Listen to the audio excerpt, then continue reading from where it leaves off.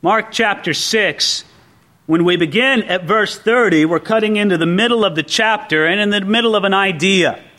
And the idea is that recently before this, Jesus sent out his 12 disciples, 2 by 2, into ministry teams that would go throughout the cities and the regions of Galilee so that people could hear the word, not just from Jesus himself. He could only be in one place at one time, but from the disciples as well.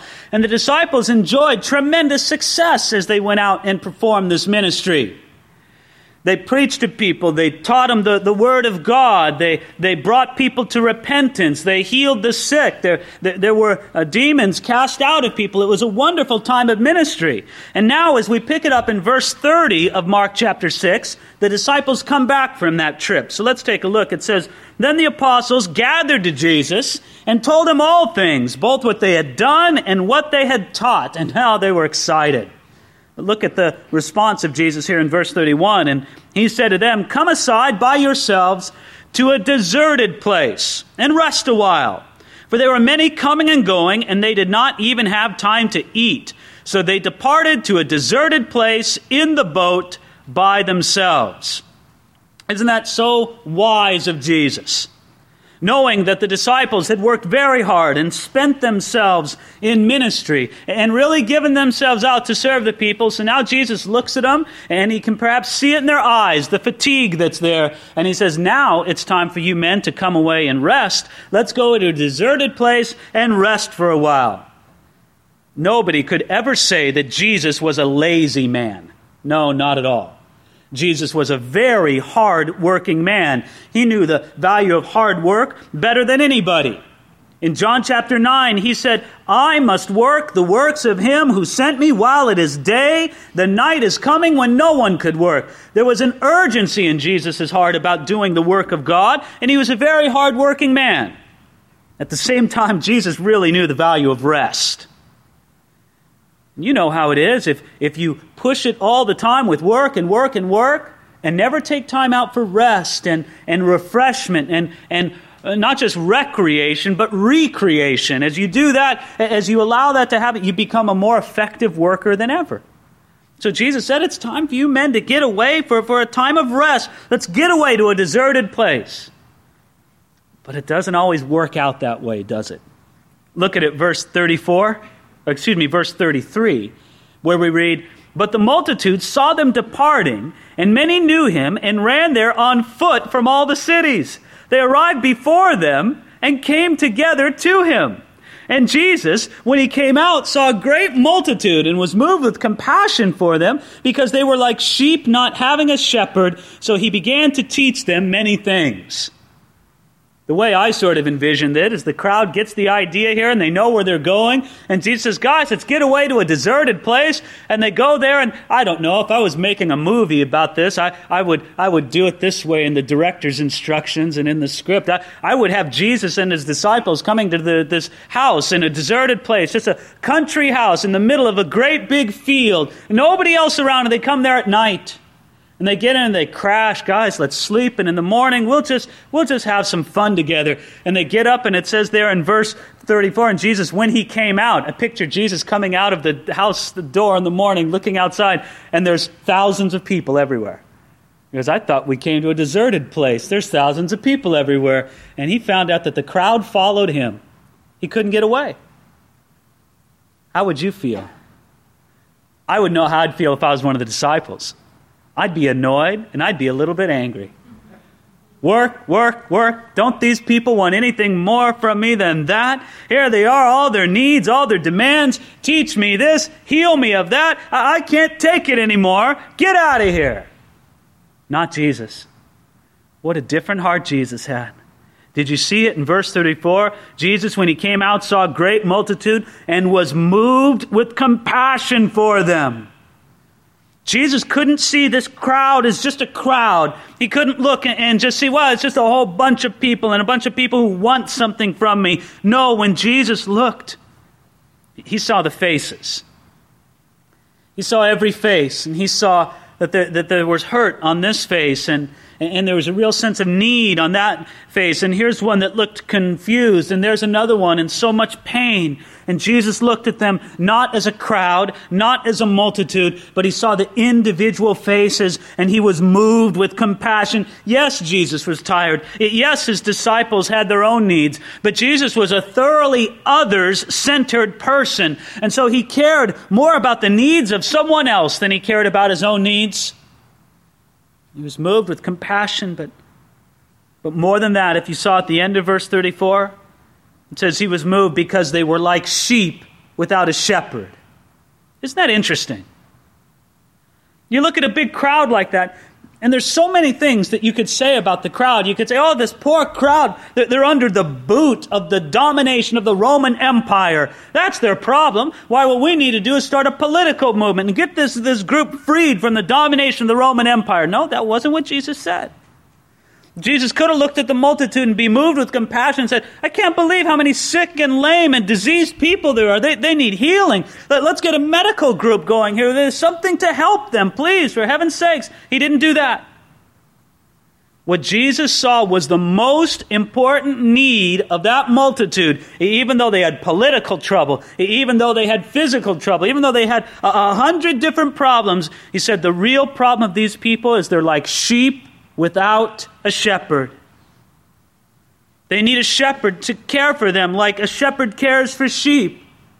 A shepherd to guard them against predators. Because wolves will come in, and without a shepherd, the sheep are at the mercy of the wolves. They need a shepherd to come in and to lead them to green pastures and to take them beside still waters. They need a shepherd to restore their soul and to lead them into the paths of righteousness. Jesus looked, and you wonder if a tear didn't begin to form up in his eye as he saw this multitude and realized that what they really needed, they needed a shepherd to take loving care for them.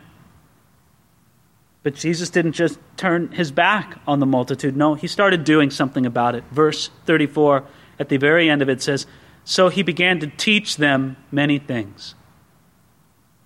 You know what he's saying right there? He's saying, I'll be your shepherd. You're sheep without a shepherd. Let me be your shepherd. Let me feed you. Here's some spiritual food. Your most pressing need is to be fed the Word of God, he says. Now, friends, that's not the only thing that sheep need. They need more than food. The sheep need to be protected against predators and wolves. The sheep need to be guided into the right place and led to the right areas for them to be in. But as much as anything, they need food. You know, without food, nothing else is very good. If the sheep are all skinny and sick and emaciated because they don't have the right food, well, who cares if the predator comes in? If the sheep, I should say, are so sick that they can't travel anywhere, well, then what good is it for the shepherd to be able to lead them? The shepherd does more than feed the sheep, but he must feed the sheep. And Jesus says here, let me be your shepherd. I'll bring you the Word of God. And that's what he did. But he did much more. Look at verse 35. And when the day was now far spent, Jesus had been teaching them all day. When the day was now far spent, his disciples came to him and said, this is a deserted place, and already the hour is late. I wonder if they weren't saying it sarcastically. This is a deserted place. Well, in one sense, it was deserted because there was no village there, which meant there was no place for everybody to buy food. In the other sense, it wasn't a deserted place at all because there were about 8,000 people right in front of them. In any regard, this is a deserted place, and already the hour is late. Verse 36, send them away that they may go into the surrounding country and villages to buy themselves bread, for they have nothing to eat. Now, both Jesus and the disciples saw the same problem. Here's a big, needy multitude. They're hungry, and there's no place for them to buy food. The disciples wanted to fix the problem. And so their solution to fix the problem was to say, get out of here. Go. Leave. Jesus had a completely different kind of solution. And he wanted the disciples to see his own solution. That's why he said in verse 37, he answered and said to them, You give them something to eat." And they said to him, "Shall we go and buy 200 denarii worth of bread and give them something to eat?" I love the response of the disciples. It's hard to believe if they were angry with Jesus or just couldn't believe what he said. But certainly, the thought of spending about a year's income to feed this multitude for one meal seemed impossible to them. It's like they responded to Jesus, "Jesus, hello? It would take a year's worth of income to feed these 8,000 people. We don't have that kind of money, Jesus." I think it was more than just saying they don't have this kind of money. They probably were saying to Jesus as well, "Jesus, if we had this kind of money, do you think we'd spend it on one meal for this great big group? What good does that do? You blow all this money for one great dinner for 8,000 people, and 4 hours later they're hungry again. It's a waste of money. Jesus, can we get a little more practical here, Jesus?" It never entered the minds of the disciples that Jesus might provide for the multitude with a miracle. Now, can you blame them? I don't blame them. Do you think any one of them could have figured it out? I know what Jesus will do. He'll get a loaf of bread, and he'll start tearing pieces off of it. And he'll just keep tearing pieces, and one loaf of bread will feed 1,000. Then he'll move to the next loaf, and that one will feed 2,000. And then, who would have guessed that ahead of time? You can't blame them for not anticipating what Jesus would do, but at the same time, we need to be able to trust God to provide in ways that we have no idea he'll provide in. Isn't it a beautiful thing to consider that God can provide out of resources that we know nothing about? Nothing about. You don't know all the ways that God can provide. You know how it is whenever you're in a time of pressing financial trouble, you start thinking of all the ways your problem could be solved. It's a very natural thing to do. And you start thinking, well, this way and that way and this, and it's wonderful to do that. But sometimes we limit God by thinking that he has to come through in one of those ways. And we forget that he has resources that we know nothing about. Now, God has a way to provide for the needs of your family. It's called work. Really, it is. That's God's plan. God's plan is revealed in his word. He says his plan is that a man would work and provide for the needs of his family, and that a person would live that way. And the Bible says that if a man doesn't provide for the needs of his family, he's worse than an unbeliever. That's God's plan. And so one of the things I love to pray with someone when they're out of work is I love to pray, we know it's God's will for you to work and provide for your family. We just got to pray and ask God to work and to move and to make the arrangements. But we don't have any doubt about what God's will is. We know that this is what he said it in his word. Now, what particular job and what particular situation, that might be a different matter. But we know on the principle that this is what God wants you to do. But the great thing about it is that when that provision doesn't come in the normal, God has resources that we know nothing about. Nothing. It's the same way in the church. God's normal way of provision for the church is through the giving of its people. The Bible says it's just appropriate that if you get fed spiritual things, then it's appropriate for you to support financially. That principle is expressed in the book of Galatians and 1 Corinthians and 2 Corinthians, as well as in the book of 1 Timothy. It's just a biblical principle. But the glorious thing about it is that God is not limited by the normal ways of provision. He can also provide in extraordinary ways. And so while the disciples were counting up their money and doing a cost analysis, they weren't remembering that Jesus is not limited by those things. I think it's also important to realize that Jesus had different spending priorities than the disciples did. If they had the money, they would have never spent it on one dinner for 8,000 people. No way. They would have never done it. But Jesus said, no, this is what we're going to do. Jesus is going to perform an extraordinarily generous miracle. Why? Jesus wanted to sit down with the multitude and have dinner with them because he loved them. When you love people, you want to spend time with them, don't you? You like to have meals with people that you love, don't you? There's just something special about that. And Jesus says, I love this multitude. My heart's moved with compassion towards them. I want to be their shepherd. I care about them. Let's sit down for dinner. So they're going to do it. And don't you love how Jesus begins this here?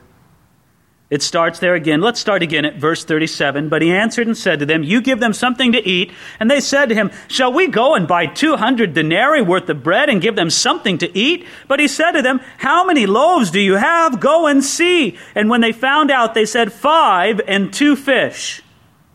I think this is another great principle about the way God provides. Jesus' provision always begins with what we already have. Well, what do we got? Jesus says, go and find out. And they bring back 5 loaves of bread and 2 fish.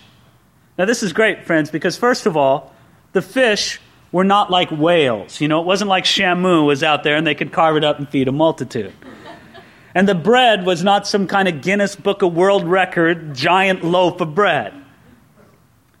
From what we know of ancient history and all this research, the loaves were about the size of a pita bread. And the fish were about the size of large sardines. 5 loaves, 2 fish is really a meal for 1 or maybe 2 people. And this is what they bring to Jesus. What do you have? Jesus says. Oh, well, here it is. You know, Jesus, when he wants to provide for your life, he cares about how you use what you already have. It would have been easy to say, well, 5 loaves, 2 fishes, who cares? Let's just start from scratch. Jesus says, no, I want to start with what you already have. Well, Jesus, it's so small, it's tiny, you can't do anything with this. How can you meet the need with this? Jesus says, bring it to me anyway. Friends, don't foolishly pray for more from God if you're not already using what he's given you in a wise way. That's where it begins.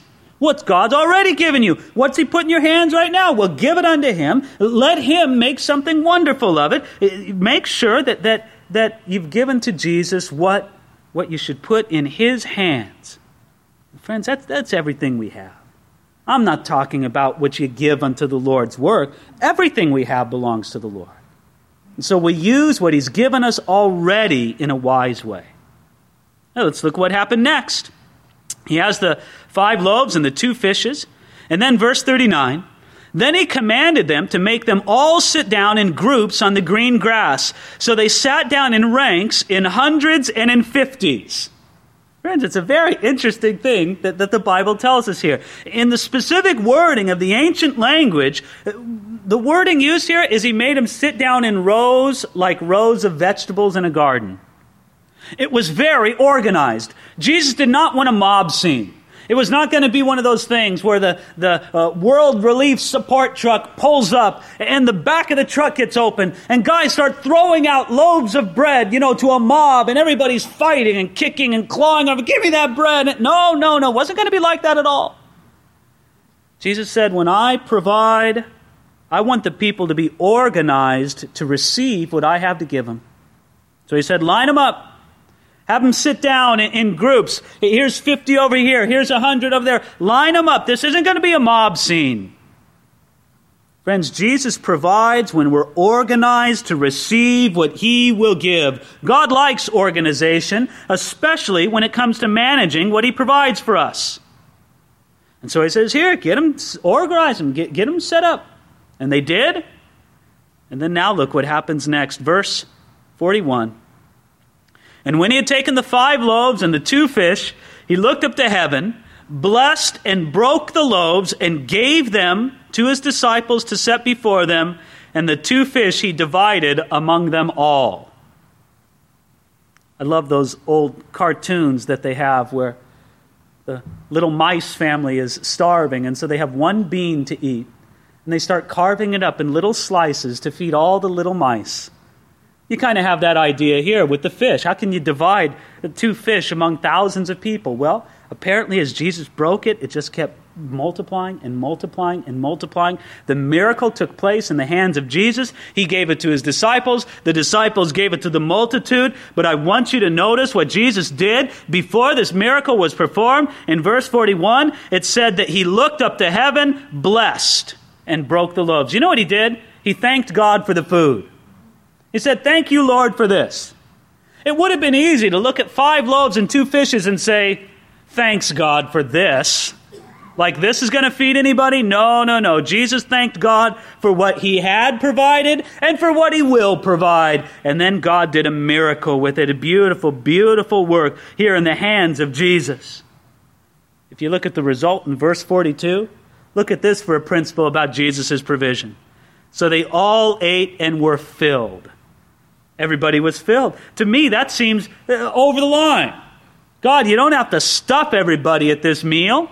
Why not just provide everybody have a little snack, a little appetizer? Jesus says, no, you don't understand. I'm sitting down with dinner with people I love. You better believe there's going to be enough food on the table. Here it is. Come. Everybody, eat as much as you want, he says. You want another piece of bread? How about more fish? Here it is. Everybody eats, and they're all filled. You know how it is. You get that kind of woozy feeling after you've eaten too much. And there they are. They're just, whoa, man, we're all stuffed. And they just want to lay down for a little while. And Jesus said, here it all is. You know what I think is amazing about this is that Jesus provided for the multitude more than enough food. Oh, there it was. There was food left over. But friends, it was simple, wasn't it? There's nothing really extravagant about the menu.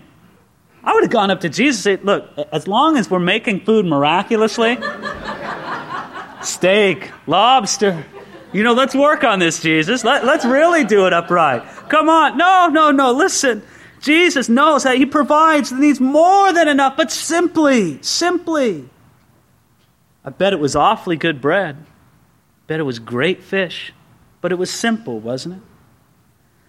Now, friends, I think the final principle here about Jesus' provision, we find right here in verses 43 and 44, where it says, and they took up 12 baskets full of fragments and of the fish. Now, those who had eaten the loaves were about 5,000 men. What does that tell you about Jesus' provision? He's saying, don't waste it. You'd kind of think that the disciples would say, what do you mean go around pick up the fragments of bread? Did you see what Jesus just did? Guy's a walking bread truck. We don't need him around here. I mean, who needs we could just travel light from now on. You just make the food. We want dinner, we could bring him one loaf of bread and one fish, and everybody's fed. Now, Jesus could have just left it all behind, but he didn't. Because Jesus generously provides, but he doesn't want things wasted. It isn't because Jesus is cheap. It isn't because Jesus doesn't trust for future provision. He just knows that wastefulness does not glorify the God of all provision. When you're wasteful, it's like not being thankful for what God's given you. So that's why Jesus said, pick it all up. What a beautiful, beautiful example of the way God provides. But now, beginning with verse 45, you'll see God provide for the disciples in another way. We read immediately he made his disciples get into the boat and go before him to the other side to Bethsaida while he sent the multitude away. And when he had sent them away, he departed to the mountain to pray. Isn't this great? Jesus says, listen, guys, go get in the boat, go across the lake, go. I'm going to go up and pray. He sent the multitude away, which is another thing I think was great. Jesus cared about the multitude. He loved them, right? He was moved with compassion, but it's not like he had to have a crowd to make himself feel assured. He could say to the multitude, I fed you, I've ministered to you, I've been a shepherd unto you. Now you can go home. We'll meet up again later. Bless you, go home. So they went home. The disciples got in the boat to go on the way, and Jesus went up in the mountain to pray. And then now, verse 47. Now when evening came, the boat was in the middle of the sea, and he was alone on the land. And he saw them straining at the rowing, for the wind was against them. And about the fourth watch of the night, that's about 3 o'clock in the morning, he came to them walking on the sea, and he would have passed them by. But when they saw him walking on the sea, they supposed it was a ghost and cried out. For they all saw him and were troubled. And immediately he talked with them and said to them, Be of good cheer, it is I, do not be afraid. Then he went up into the boat to them, and the wind ceased, and they were greatly amazed in themselves beyond measure, and marveled, for they had not understood about the loaves, because their heart was hardened. Isn't that amazing? Here Jesus is up on the hill, and maybe it's one of those bright moonlit nights, and he can look down as the moon reflects off the waters of the Sea of Galilee. And if you've ever been to that area of Israel, you know that the Sea of Galilee is surrounded by a series of hills, and there's Jesus up on one of those hills. He's praying, and maybe during a time when he's just looking out in reflection on the water, he sees that the wind is blowing, and the disciples, they've been rowing half the night. I mean, they would have started when it was just getting dark. And so for hours they've been rowing across the lake. And he says, God bless them. They're going in where I wanted them to go. But the wind's blowing against them. They've been working all night, straining at the oars. And they're only halfway across. And Jesus says, I don't want them to be so frustrated. I'm going to go help them. And so he sets out. And we wouldn't believe this unless the Bible told us it. He starts walking on the water. And he's making his way along. And I love it. It says he would have passed them by unless they cried out. It's just like he's out taking a walk. Yeah, it's walking along and, oh, guys, you need some help there. I think Jesus waited for them to cry out. He wanted them to cry. Now, of course, he was out there to help them, but he wanted them to ask. He wanted them to ask in that situation. You know, sometimes God knows you need the help, but he still wants you to ask. You're like that with your kids, aren't you? You know they're troubled, and you offer your help, but you know they need to come and ask if they're going to be in the right place to receive it. And so here you are, Jesus comes, and he's walking by, and they cry out to Jesus, Jesus, come! And what an amazing sight it would have been for the disciples. They see Jesus out there walking on the sea. And friends, this isn't a calm, flat sea. Not that it makes any difference. If you're going to walk on the water, it just doesn't matter if it's flat or bumpy or whatever. But, I mean, this was a storm-tossed, wind-swept Sea of Galilee. It's swelling up in different places. Jesus probably slid down a few peaks on his way to the disciples there. And he walks on his way to the disciples, and here he is, and they say, well, here, come in, and Jesus gets in the boat, the wind stops. Now, we're not told this in this gospel, but in the Gospel of John, we're told that immediately the boat arrived at the other side. I don't know how to explain that one. I mean, Jesus got in, and if he can multiply the bread and the fishes, if he can walk on the water, if he can get in the boat and it's immediately calm, then I suppose he can immediately transport the boat to their destination and they're there. Now there's another thing that Mark leaves out. And I need to explain this. What we know from church history and from subtle clues within the Gospel of Mark, we believe that Peter, the Apostle Peter, was the main source for Mark's Gospel. Mark was a close friend of Peter. They traveled together. There's little indications of Peter by church tradition. Some ancient Christian writers have even called the Gospel of Mark Peter's Gospel. So we know that Peter had a lot of influence in this. But isn't it curious that this is the whole incident about Peter getting out of the boat and walking to Jesus, and it's recorded in Matthew, not in Mark? Now, why did Peter leave that one out? Now, we could give Peter credit, and we could say, well, it's because he's a very humble man. And he doesn't want to say, I'm the man who walked on water. I saw Jesus out there, and I said, Lord, if it's really you, then tell me to come. And Jesus said, come on. And I put my leg over the boat, and I put my weight down, and I stood up. I didn't understand how. I didn't understand what was happening. But I was standing. I put my other leg out, and I just kept my eyes on Jesus. And I walked on the water. Peter could have been of the kind of mind where he said, I'm a humble man. I don't want to advance myself. Or Peter might have been embarrassed that not only did he walk on the water, but he sank in the water, right? Because as he's walking out to Jesus and probably thinking, I'm a pretty spiritual guy. I'm walking on the water. Yep. And then all of a sudden he starts looking around at the waves and the wind and all the surroundings. He takes his eyes off Jesus and he begins to sink and he cries, Jesus, save me! And Jesus reaches out his hand, picks him up, and they go into the boat together. And Peter might say, well, let's leave that part out. I don't know. I'm not so fond of that part. And it's easy for us to criticize. I could make a great sermon on that. You know, brother, you just need to keep your eyes on Jesus. You get your eyes off Jesus and then you'll sink, just like Peter. Look at Peter. He didn't keep his eyes on Jesus. But you know, at least Peter got out of the boat, didn't he? That's a step more than many of us have ever done. Many of us, we just need to hear it. Get out of the boat. So what if you sink? Jesus will call out to Jesus and he'll rescue you. But get out of the boat. You're there, you're in the boat, and you're evaluating Peter. You come back and you're giving him scores as he comes back in the boat. But you need to get out of the boat yourself. And that's where Peter was. Well, we wrap it up here. Take a look at verse 53. When they had crossed over, they came to the land of Gennesaret and anchored there. And when they came out of the boat, immediately the people recognized him and ran through that whole surrounding region and began to carry on beds those who were sick to wherever they heard he was. Wherever he entered, into villages, cities, or the country, they laid the sick in the marketplaces and begged him that they might just touch the border of his garment, and as many as touched him were made well. Isn't that beautiful? Jesus, again, showing his compassion, his care, his provision. And friends, what I want you to see is this second half of the 6th chapter of the Gospel of Mark is all about provision. Jesus says to his disciples, I'll provide a place of rest for you. Jesus says to the multitude, I'll provide what you need in a shepherd, and I'll feed you the word of God. And then Jesus provides for the food needs of the multitude. And then Jesus provides for his disciples as they're out there on the stormy Sea of Galilee. And then finally, Jesus provides for the sick and the diseased among the multitude at the very end of the chapter. It's all over this section. Jesus provides for his people. But you know, there's 2 ways that provision can come in your life. It can come in what I'll call, for lack of a better way of saying it, it can come the government way.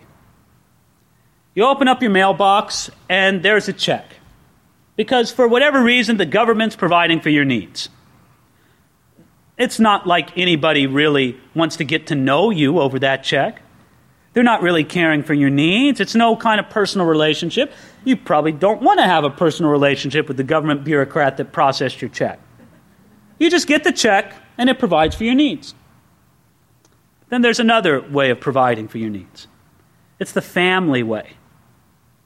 And in the family way, you're like a child in the family, and dad provides for your needs. The kid doesn't worry about the electric bill. The kid doesn't worry about, the grocery bill. He wants to make sure that the things he likes to eat are there in the pantry, but he doesn't care about the grocery bill. The kids don't care about the phone bill. That's it. They just trust mom and dad to take care of that. Right? And their needs are provided for. Way better than the government would provide for the needs. But here's the other difference. In the family, the parents just don't leave a check. They want to have a relationship with the children. It's like, yeah, I provide for your needs, but let's also have a relationship.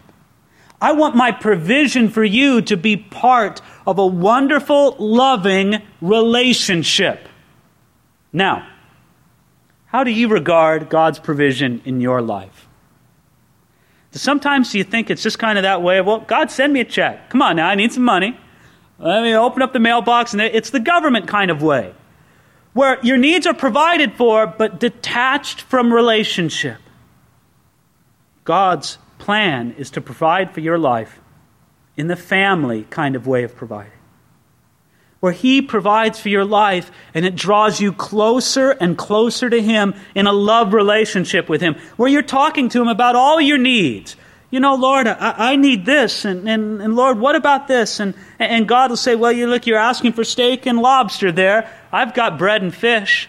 I'll provide that for you. And you work that out. It's just a glorious relationship with the Lord. But you see, for some of us, sometimes that relationship grows a little cold. You get in the Christian routine. You get in the Christian rhythm of things. And pretty soon, it's just not the same as it once was. Let's get back to it, huh? Let's get back to the beauty and the power and the simplicity of that simple relationship with the Lord. If you've never known it, or once you have, and you don't know it as well as you do now, let's get back to it. Get back to beautiful relationship with Jesus Christ. Tell Jesus something that you've never told anybody else this week. Talk to him about your needs like you would a friend. He wants to hear from you because he doesn't just want to send you a check in the mail. He wants the relationship too. Let's pray together and ask God to cement that in our hearts. Father, we do ask for that special blessing from you. We want more, Lord, than just the bare provision of our needs. We want it all to be done, Lord, within the circle of a beautiful, growing, vibrant relationship with you.